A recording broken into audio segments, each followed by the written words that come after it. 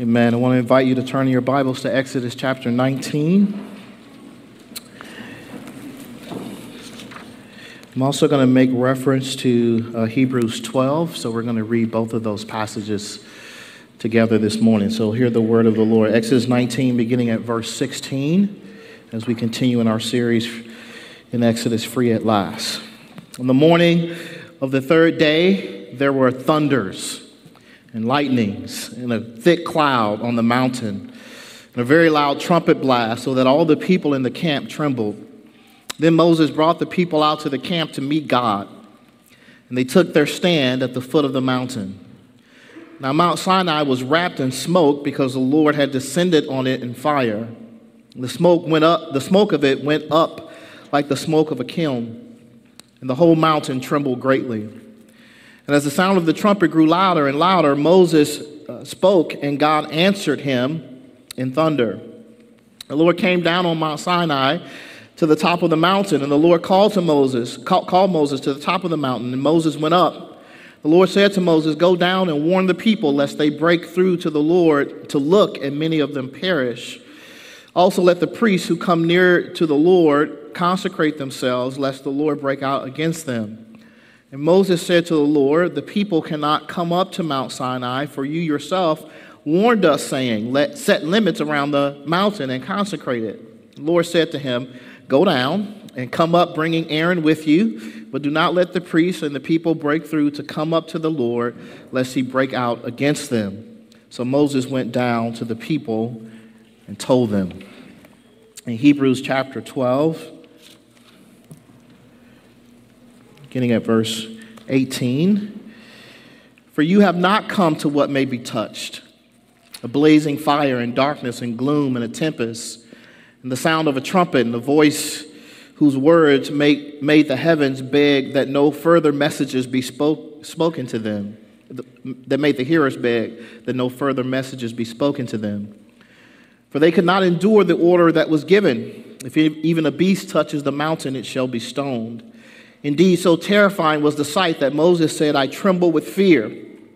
But you have come to Mount Zion, and to the city of the living God, the heavenly Jerusalem, and to innumerable angels in festal gathering, and to the assembly of the firstborn who are enrolled in heaven, and to God, the judge of all, and to the spirits of the righteous made perfect, and to Jesus, the mediator of a new covenant, and to the sprinkled blood that speaks a better word than the blood of Abel.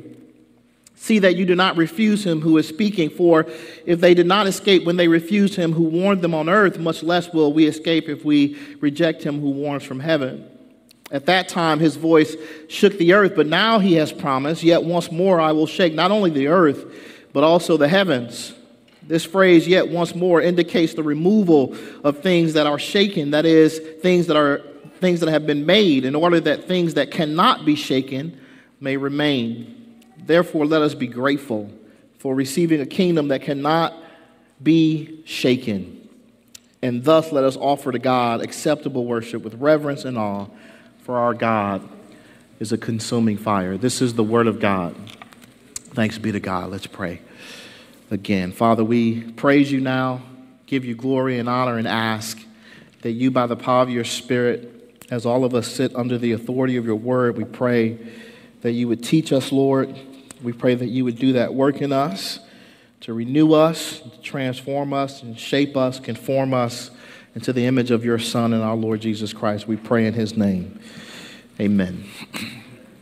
In the Westminster Confession of Faith, chapter 1, we read this: "Although the light of nature and the works of creation and providence do so far manifest the goodness, wisdom, and power of God as to leave men unexcusable, yet they are not sufficient to give that knowledge of God and of his will which is necessary unto salvation. Therefore, it pleased the Lord at sundry times and in divers manners," that is, different manners, "to reveal himself."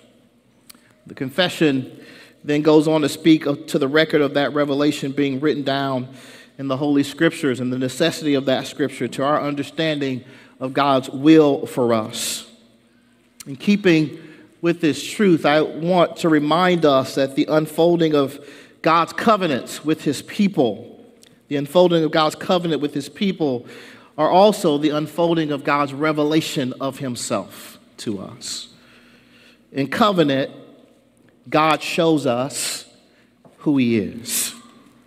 And it is this revelation of himself that is the ground to his call to us to obedience. We all know God's will because he reveals himself and reveals his will to us. Thus, what is happening in the text before us in Exodus 19 is God's continued grace, his kindness and love in revealing himself to his people and through them to the world. While the covenant at Sinai isn't the conclusion of God's revelation of himself, it is a continued demonstration of God's commitment to do so.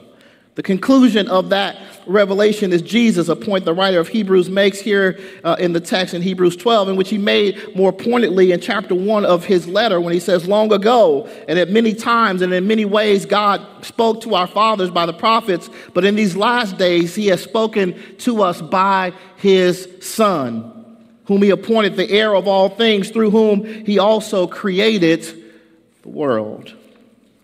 Jesus, brothers and sisters, is the fullness of God's revelation to us. And the covenant relationship we have with God through him is the fulfillment of all of the promises of God's covenant made with his people of old. And yet God's revelation of himself at Sinai, it rested on the same gracious commitment of God to reveal himself and his will to his people. God wants us to know who he is.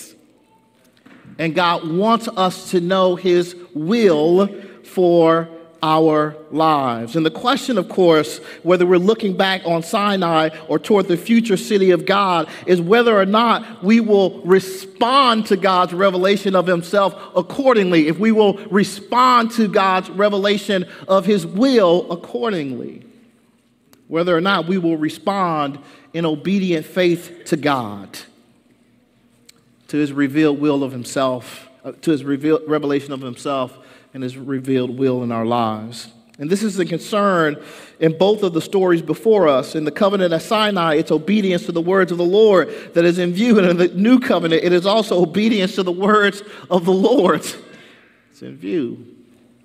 God has made himself and his will known to us, and he calls us in that to obedience.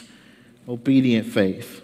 And so the question is whether we will respond with that obedient faith. This is the pastoral concern in Hebrews as the writer speaks. See that you do not refuse him who is speaking, for if they did not escape when they refused him who warned them on earth, much less will we escape if we reject him who warns from heaven. Amen, people of God. So this morning, I have a question for you. What is the shape of that obedient faith that God calls us to? With Moses, it is with all of God's people. Thus, the people are called to meet with their God, to meet with the King of all the earth, to meet with the one who is calling them out of all the peoples of the earth to be his own people, to be his priestly kingdom, to be his holy nation. And as they come to meet the Lord, they are struck with an awesome display of the majesty and greatness of their God. The visuals, the acoustics, the sensations of the experience were all meant to impress upon the people the greatness of their God, the majesty of their God, the awesomeness of their God. A greatness that included a recognition of his holiness over against their sinfulness, which is communicated in the prohibition not to break through presumptuously, to come up to the mountain to touch it.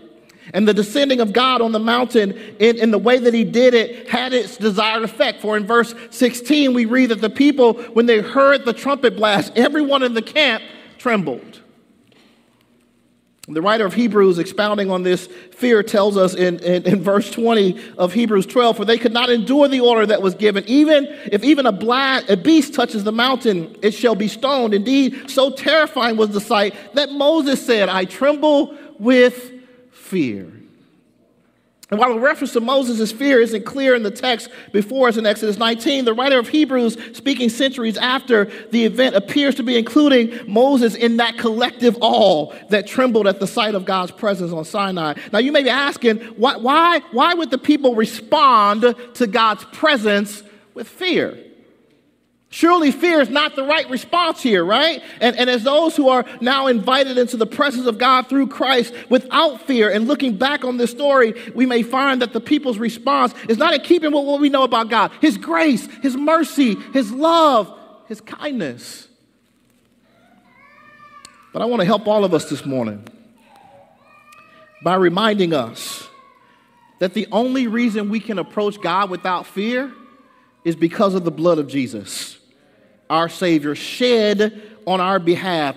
That is what makes it possible for us to approach the majestic, holy, awesome, righteous judge of all of the earth. It is because Jesus took on the penalty for our sin and shed his blood that we are able to freely come into the presence of this great God without fear.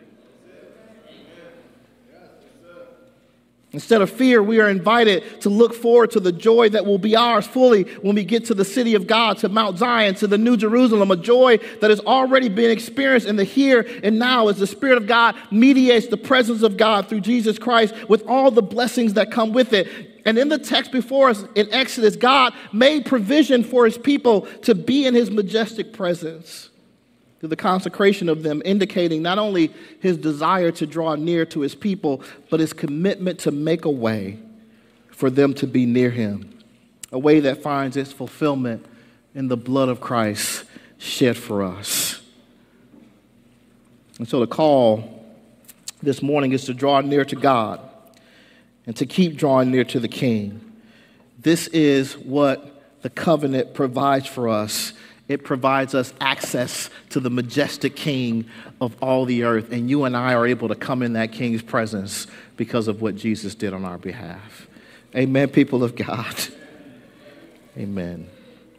And so the call into covenant, it's a call into the presence of the King of all the earth. It's a call that the King himself makes possible through his consecration of us, his setting us apart, a holiness that finds its fulfillment in the blood of Jesus shed for us. And why does the King call us into his presence? Why does he call us into his presence? Why does he call us into his presence? He does so that we might be reminded of who he is and that we might be reminded of the unshakable kingdom that is ours in relationship with him. He invites us into his presence that we might see who he is, and that in seeing who he is, we might be turned away. We might be turned away from our temptation to put other gods that are not gods before him. That we are to see the majesty of our King, the greatness of our God, and be turned away from putting our hope and our trust in other kings and other gods. That we might be turned away from putting our hope in the kingdoms of this world. That we might be turned away from putting our hope in the kings of this world. And that we might instead see that the true greatness and majesty and glory and power and honor and goodness is not in those kings and those kingdoms. It's in Jesus. It's in God the Father. It's in the Holy Spirit. Amen, people of God. And so this call into his presence is meant to inspire faithfulness to the call to worship him alone, a call that he will give to his people in the Ten Commandments in the next chapter. I want to encourage you today that Jesus, through his blood, has given you access to God.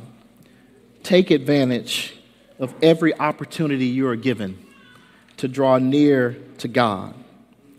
Don't neglect the Sabbath. Don't neglect prayer. Don't neglect the word of God.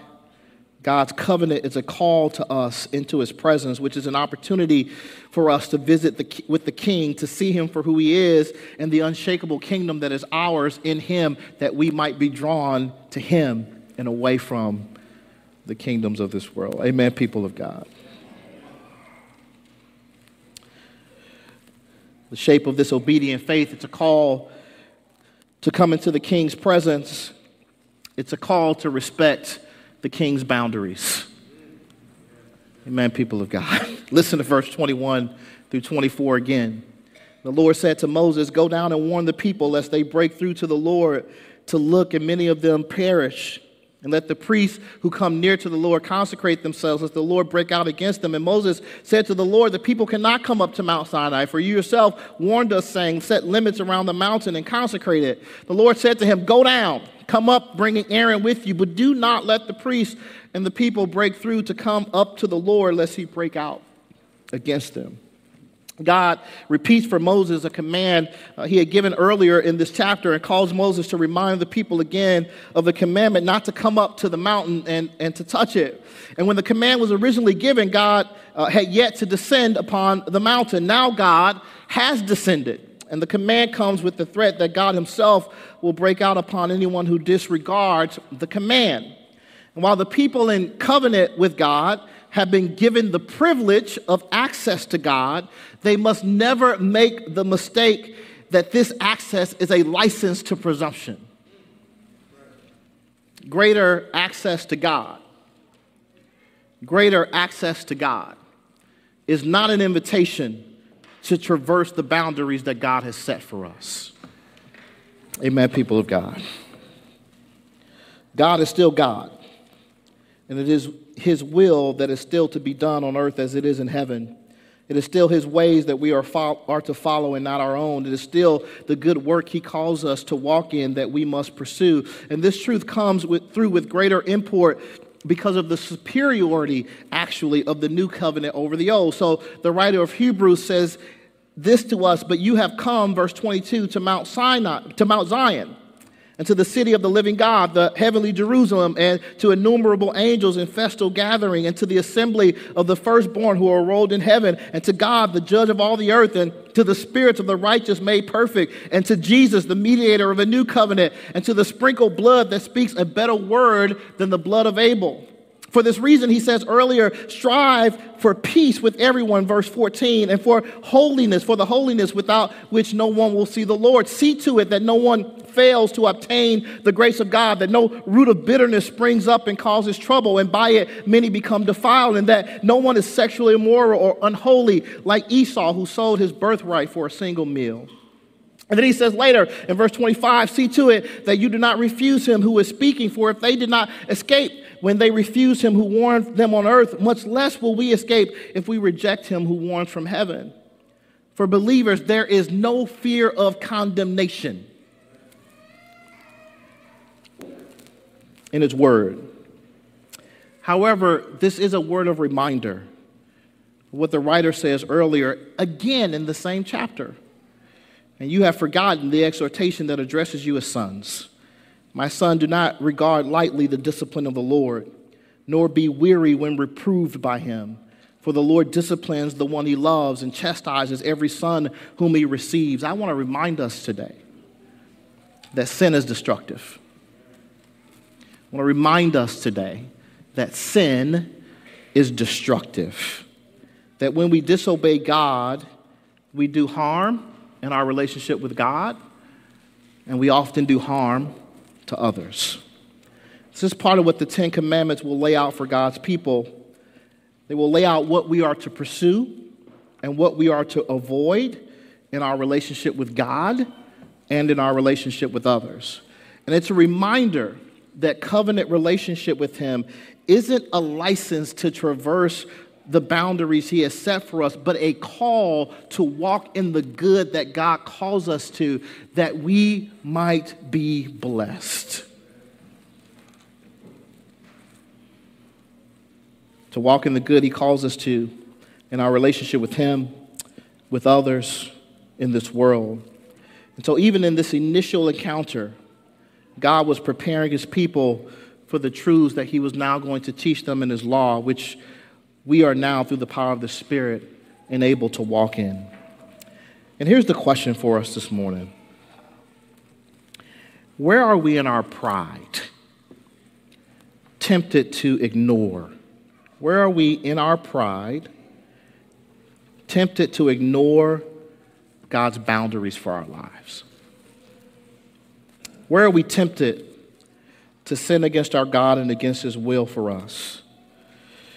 The Lord was aware that some of the Israelites would be tempted to ignore his command about coming up to the mountain to touch it, which meant he was also aware that they would be tempted to break the laws he was about to give them in the next chapter. Indeed, they would do so even before Moses brought the word of God down from the mountain to present to them. And our temptation in our pride to rebel against the Lord hasn't gone away, which is why the writer of Hebrews encourages a corporate commitment to encouraging one another toward walking in the good that God calls us to. See to it that no root of bitterness springs up. See to it that no one is sexually immoral. See to it that no one misses out on the grace of God. So where are we tempted? Toward presumption, toward that arrogant transgression of the good that God calls you to.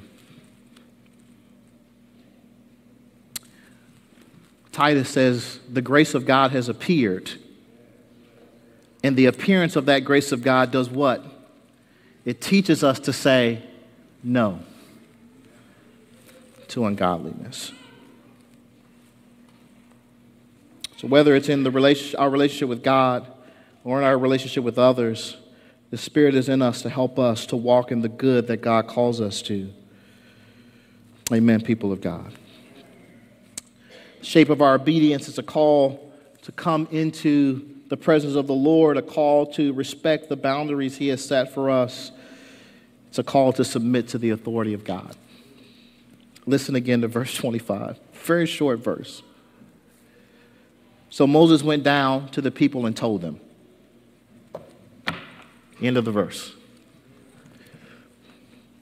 I don't take verses like this for granted. Perhaps it's the office that I hold and the responsibilities resident in it.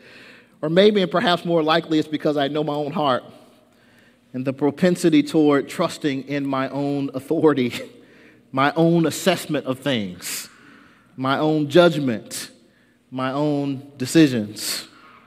Moses was given the unique calling to represent the people to God and God to the people. And he was the one to whom God spoke. He was the one to whom the people were to listen as he communicated to them the word of God.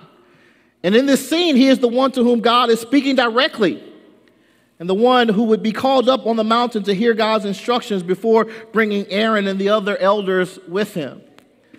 Moses was given truly a unique and special calling as the mediator of the covenant at Sinai. And yet we, without a special calling, like Moses, know the temptation, don't we? To trust our own authority. Indeed, in just a short period of time, the Israelites are going to decide that Moses is taking too long on the mountain. And they're going to narrate their own story of redemption. And they're going to give credit for that redemption to a golden calf made with their own hands. It's why when I read this verse, I'm both reminded and instructed in the truth I need to remember over and over and over again. And I suspect you do too. That the word that matters most in my life and your life and the life of the peoples of this world is the word of God. In this verse, Moses responds to God's command to warn the people about coming to the mountain. He says this in verse 23. Moses said to the Lord, "The people cannot come up to Mount Sinai, for you yourself warned us, saying, set limits around the mountain and consecrate it." Now, it's possible that this is Moses' way of saying, Lord, you already told us this, and we've already set the boundaries, so they can't come up now and touch the mountain. God's response? Go tell them again. And what does Moses do? He goes and tells them again. Why? He tells them again because the well-being of God's people is in submission to his authority over their lives, to his word, to his laws. This is why the good news of the gospel of no more condemnation for those who are in Christ Jesus is followed by this phrase. For the law of the Spirit of life has set you free in Christ Jesus from the law of sin and death. For God has done what the law, weakened by the flesh, could not do by sending his own Son in the likeness of sinful flesh. And for sin, he condemned sin in the flesh in order that the righteous requirement of the law might be fulfilled in us, who walk not according to the flesh, but according to the Spirit. We are those who walk by the Spirit, submitting ourselves to God's word, to his law, to his authority, to his declaration of what is good for us and what is good for this world. The call here, brothers and sisters, is to remember we ain't the Lord. The temptation can be to trust in our own words, to trust in our own authority, to trust in what we say and not in what the Lord says. But I say again, we ain't the Lord. Our good, the good of those around us, is bound up in people hearing what the Lord says. And we do good in working to convey to those around us that word of the Lord. That Moses did just that is an encouragement to all of us to do the same. Your children need to hear the word of the Lord. Your neighbors need to hear the word of the Lord. Your friends need to hear the word of the Lord. Your enemies need to hear the word of the Lord. Those who are straying need to hear the word of the Lord. Those who are striving for what is good need to hear the word of the Lord. The downcast need to hear the word of the Lord. The oppressed need to hear the word of the Lord. The hopeless need to hear the word of the Lord. Whatever Moses thought when he came down off that mountain, what the people heard was what the Lord wanted them to hear. This is my prayer for us, that people will see in us and hear from us what thus saith the Lord, that they might know God's good for their lives. And that's exactly what God is about to do in the next chapter. He's about to lay out for his people what is good and what is right and what is just in their relationships with him and in their relationships with others. Amen, people of God. So I say again, in covenant, God reveals himself to us. He shows us who he is. And in Jesus, he has shown us fully who he is. And that revelation to us, brothers and sisters, is a call to obedient faith. It's a call to draw near to the God that we might draw away from the false gods of this world. It's a call to respect the boundaries that God has set for us, that we might receive and walk in the good that he calls us to. And it's a call to submit to God's authority, knowing that it is the word of the Lord that is our hope and that is the hope of all of those around us. This is a call that only the blood of Jesus can free us toward, and it has. So I'd encourage you again to heed the words of the writer of Hebrews as I close. Verse 28, therefore let us be grateful for receiving a kingdom that cannot be shaken, and let us offer to God acceptable worship with reverence and awe. Amen, people of God. Let's pray. Father, this morning as we come before you, those who have our faith in Jesus Christ and who are the beneficiaries of a new covenant, Father, I pray that you, by the power of your Spirit, would be at work in us. Father, that you, by the power of your Spirit, will remind us of the blessing that is ours to be called into your presence and to have the freedom to come into your presence without fear because of the blood of Jesus shed on our behalf. Father, I pray this morning that by the power of the Spirit, we would know that you have indeed called us to what is good and what is right and what is true.